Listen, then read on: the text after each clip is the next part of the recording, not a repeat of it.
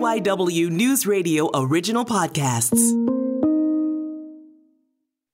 Hey y'all, it's Sabrina Boyd-Circa here. Our team at KYW News Radio original podcasts has been working hard on some other big projects, and I wanted to share one of them with you today. If you like true crime, this is a bit of a twist on that. We just launched a new miniseries called Ricochet. It's part of the Gone Cold Philadelphia Unsolved Murders podcast. The series is about the gun violence crisis in our country, told through stories of unsolved shootings in Philadelphia. We're talking to victims and their families, but also to defendants, law enforcement, doctors, psychologists, and more. People on all sides of this crisis, trying to get to the bottom of what's happening beyond the headlines, and what could maybe start to fix it. The Jawncast will be back, so stay tuned. But in the meantime, here's the first episode of Ricochet. If you like it, check out the Gone Cold Philadelphia Unsolved Murders podcast for more. The audio in this episode depicts real-life, violent events and may be disturbing for some listeners. Discretion is advised. I'm a crime reporter in Philadelphia. I've covered murders, shootings, sentencing hearings, trials, in a city where violence is a constant. I try to never let my emotions get the best of me. But I did cry, one time, live on the air. KYW crime and justice reporter Kristen Johansson is live with City Hall with more. Molly, we just left the press conference over. Actually, in a span of hours, 2 toddlers have been shot in separate shootings. We do now know both. One died instantly. 2-year-old Nicolette Riviera was being held by her mother inside her home on Water Street near Ontario when she was shot in the back of the head with an assault-style rifle. Police say this story just broke my heart. Kenny really didn't know what to say at this. Called it outrageous, disgusting, tragic. These victims were very young children, caught in the crossfire of a city awash with guns. Again, saying that this is 2 children who were shot, one dead, the other one barely clinging on to life, and they hope anybody will come forward with a tip. Molly. Thanks, Kristen Johansson. From Gone Cold Philadelphia and KYW News Radio, I'm Kristen Johansson. This is Ricochet.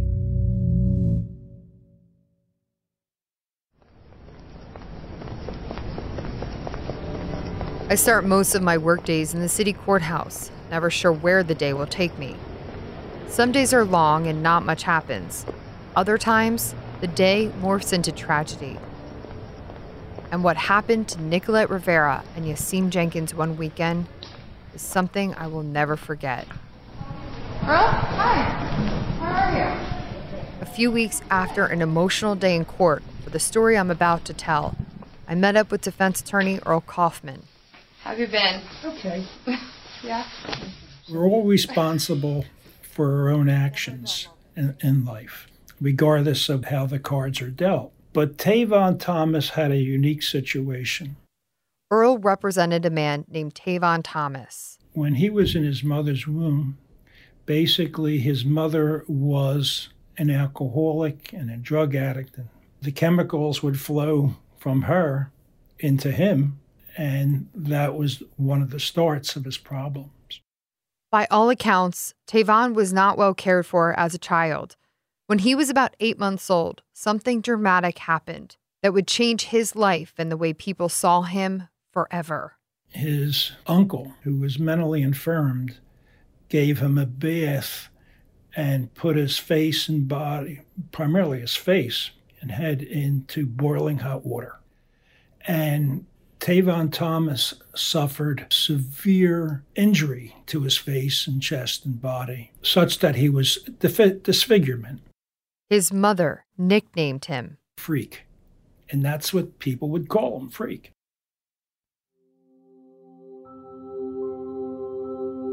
In October of 2019, 2-year-old Nicolette Rivera was an upbeat, happy, confident toddler. It's just the apple of my eye. This is her mother, Joan Ortiz. She was a princess, she was my daughter, and she was just light overall. Joan had 2 other children, both boys. Nicolette was her only girl. She was funny, she was tough. She was like a mixture of loving and strict If she seen her brother doing something he wasn't supposed to, she was quick to try to correct him. But if it was her, it was the other way around. Nicolette had enormous big brown eyes. She had small dark curls which adorned her face. The camera loved her. Her personality just taught me to be stronger. She was a diva, but she was like as tough as a nail all at the same time. She was just like the whole package. She taught me to forgive. And that was even before her death. She made me a better person. Tavon Thomas never felt his mother's love.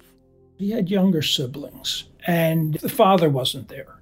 And the mother wouldn't be home many, many times. He would take care of the siblings. He would feed them and do what he could do. But even with that, the mother would come home and he was abused. Physically and emotionally abused. He was beaten. He was beaten to the point on one time where his mother hit him over the head as a child with a frying pan, which caused damage to his head and required staples in his head to close the injury. Despite the abuse, Earl says he loved his mother and he loved his siblings, and he wanted to take care of them. Even when the mother would send him to the store to get something, no matter what he bought, it was always wrong, and therefore he would get beaten again. He says Tavon's mother wouldn't keep food in the house. Sometimes the kids didn't eat for weeks at a time unless they went to school. One time, I think one of the siblings, young ladies, called the aunt, and the aunt came and contacted DHS, and that's when they started. I think he was about 10 or 12 years of age at the time. And that's when they took him out of the home. When Tavon was 15 years old, the courts legally terminated parental rights for both his mother and father. He was kept by DHS, and he was institutionalized for a period of time. He was given medication for depression and so forth like that. He lived in a mental health facility for some time and then in different foster care homes. And DHS wanted to keep him past the age of 18. In other words, they really wanted to help this young man. And he was personable. I mean, everybody that dealt with him, I mean, he had mood swings and he had anger and so forth like that they had to deal with. But pretty much he had a smile. He had some positive attitude. He liked sports. He liked playing football, those type of things. Tavon couldn't get his life on track. He had a juvenile record, assault, harassment, and armed robbery. And Earl says it's because he stopped taking his medication.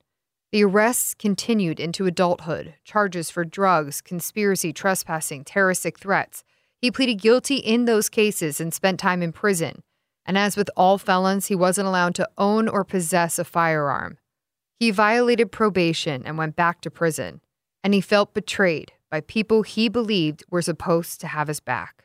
This was a revenge shooting, and they shot at the wrong person. It all involved drugs. This is the whole thing about drugs.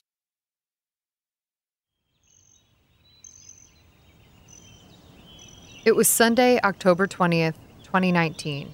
When she woke up, she was just glowing. She looked like she already had a halo over her head. She was just glowing that morning. She was really needy. She was on me a lot that morning. Nicolette and her family were supposed to spend the day at a nearby farm. We had breakfast. She had scrambled eggs and bacon.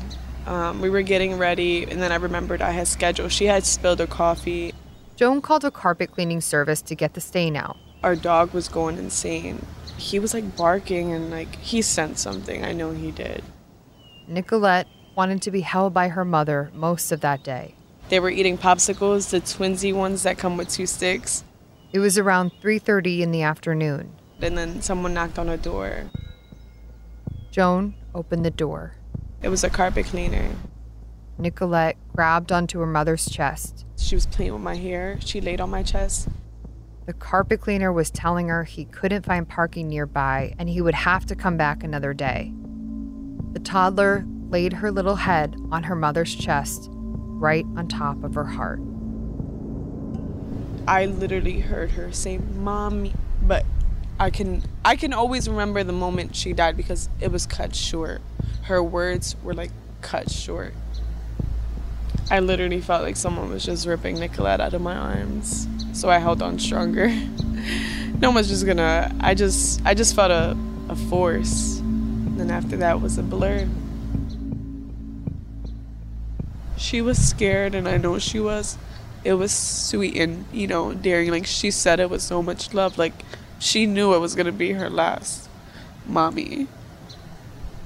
And the way she held on to me, I'll never forget, because right after she held on to me and put her head on my chest, I can just feel her being ripped off of me. Like, the bullet had so much force that it felt like 10 men was like just yanking her off of me.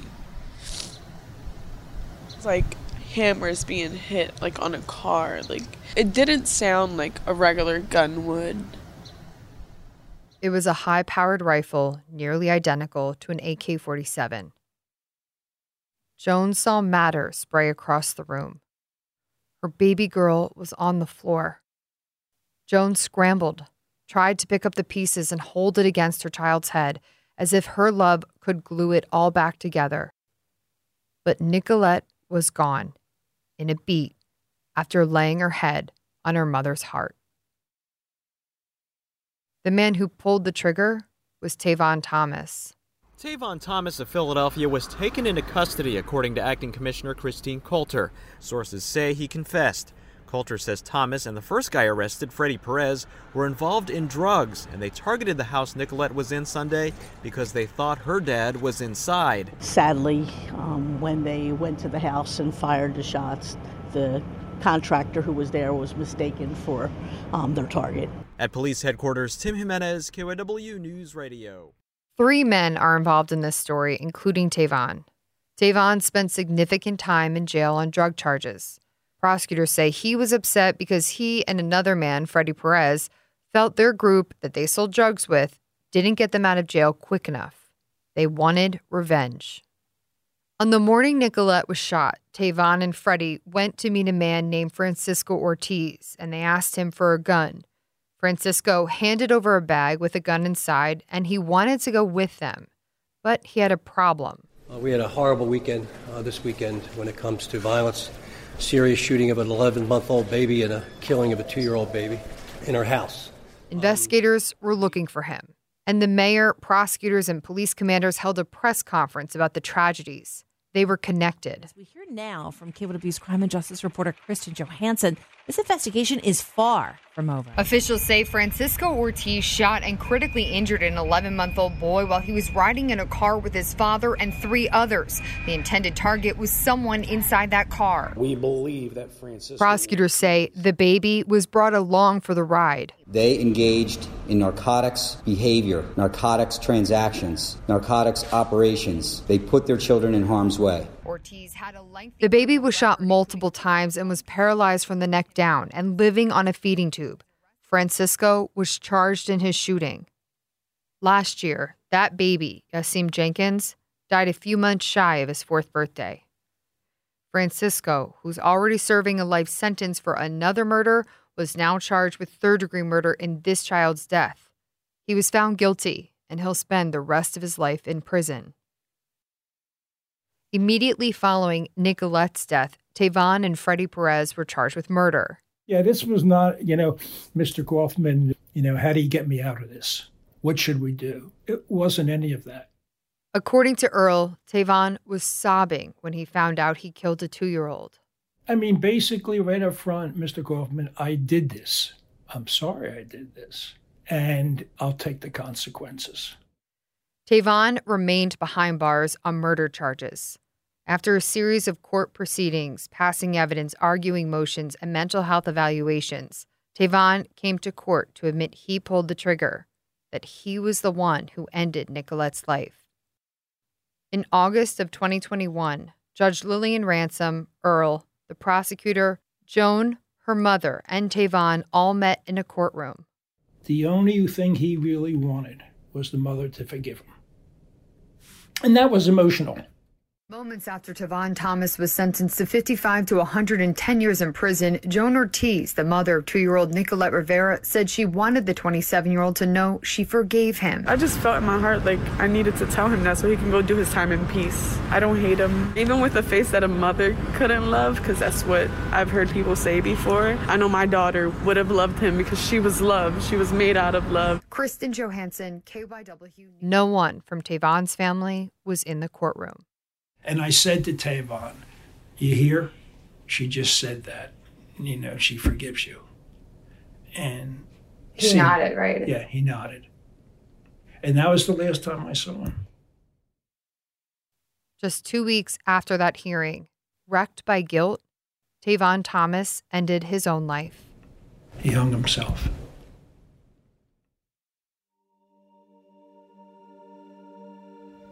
I didn't go to court that day with forgiveness in my heart. I kind of felt like that was just God. Joan blames the system for not helping Tavon, who seems to have just been a kid lost in the system. No help, no love, no support, even after being arrested multiple times. I don't think it was the prison's fault. I think the fault goes back 27 years and all the things that happened in between. That was just his last stop. They're not a part of my daughter's legacy. Like, they're not a part. Just letting them go and letting their existence go and not giving them that power anymore, like that hate, because everything we put out is energy. If it's hate, if it's love, just letting him go completely, it's like taking a ton of bricks off of that house that I'm carrying on my back. When we come back. That's my friend. Tavon was your friend? Yeah, that's my friend. We called him Face.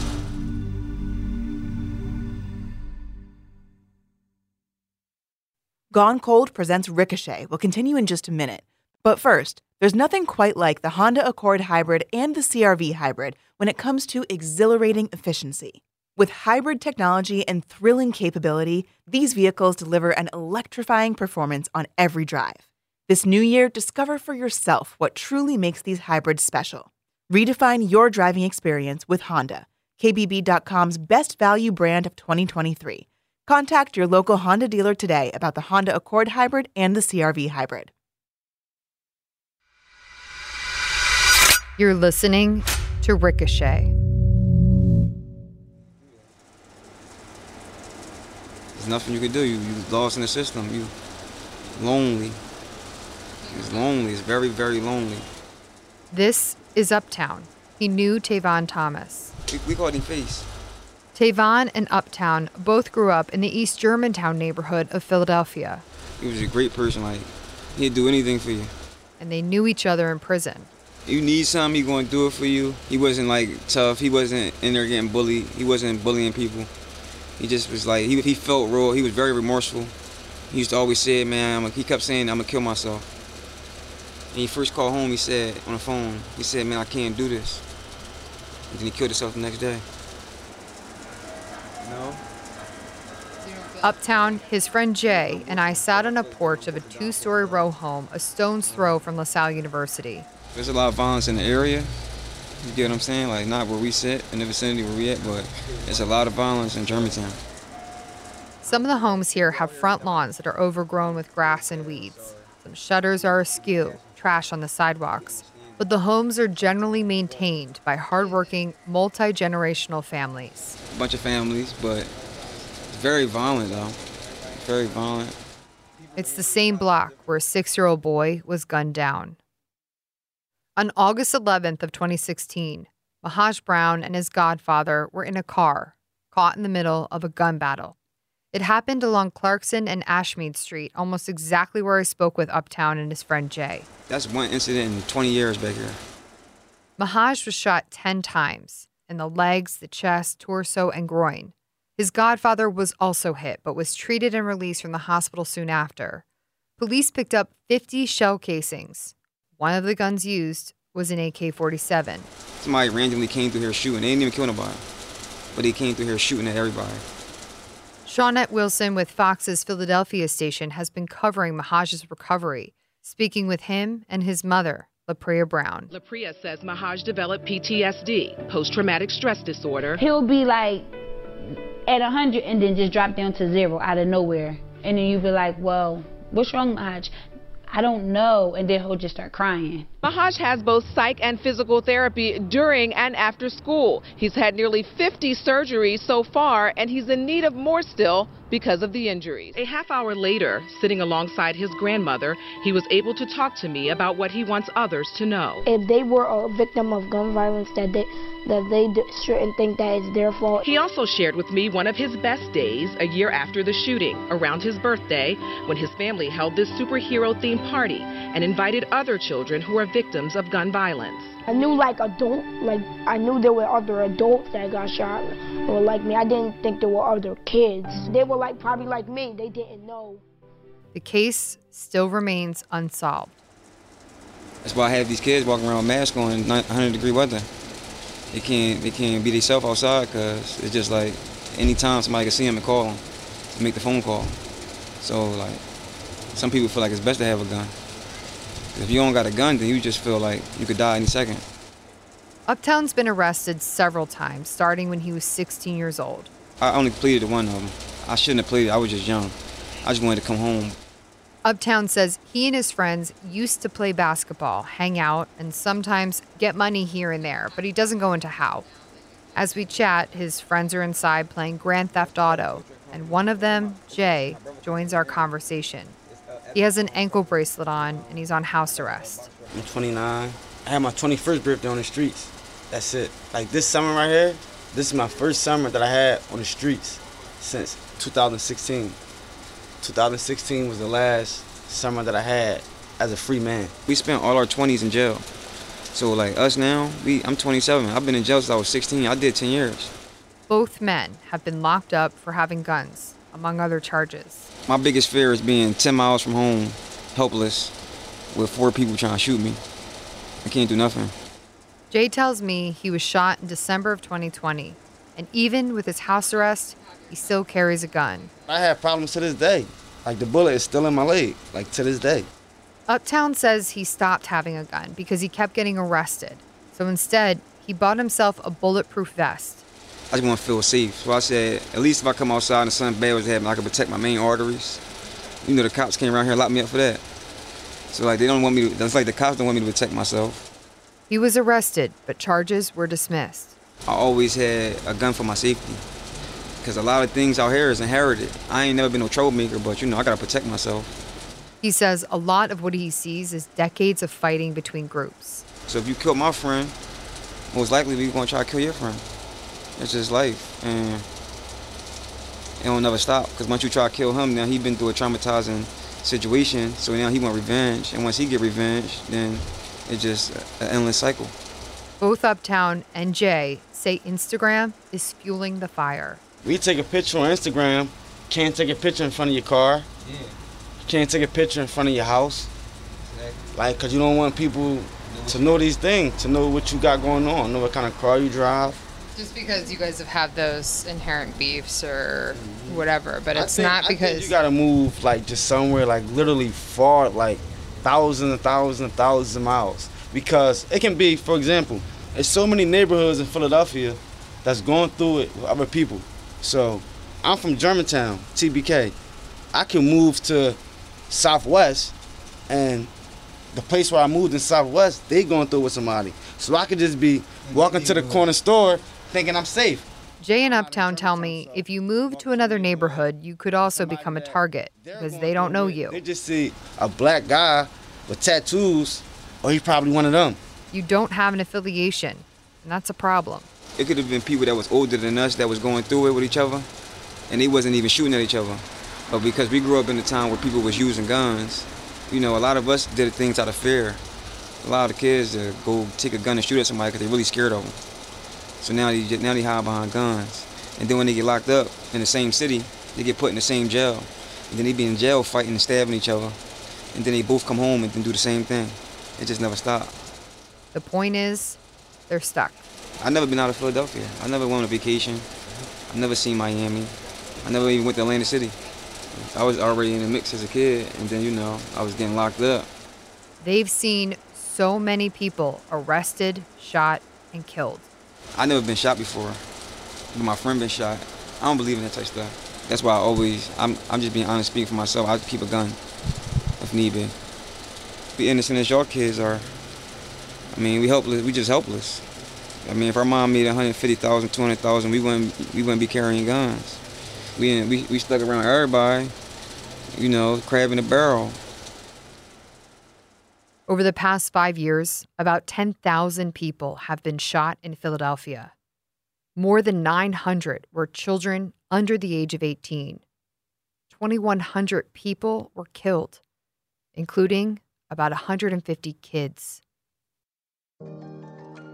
Gun violence is plaguing cities across America. In Philadelphia, which is the poorest big city in the country, it's rampant. Over the next 4 episodes, we're going to try and untangle some misconceptions and dive into the stories from Philadelphians who have firsthand experience. I feel like I'm carrying this big pile of bricks, and every time I tell someone the story, I'm handing them a brick to carry with me. It took 14 months out of my life for attempted murder, which I didn't even do. I was found not guilty. So when I come home, it's like, we sorry for taking those 14 months out of your life, but all right, just go back into society. It's like it shouldn't be like that. Everybody out here not a bad guy. Some people just had different opportunities than other people. So you can't judge a person off what they're doing or what they're going through because you never knew the opportunity they had. You'll hear from victims, police, doctors, experts, emergency personnel, people who are on the front lines every day fighting this uphill battle. Where are the guns coming from? What's the lasting impact on victims, families, and the community? What are the systems in place to stop the bullets, and are they working? And when, if ever, will the bloodshed stop? This episode is produced and audio edited by Sabrina Boyd-Circa. A special thank you to Tom Rickert, Winston Harris, Christina Coppicer, and Myron Kaplan. Listen to more episodes of Gone Cold free on the Odyssey app.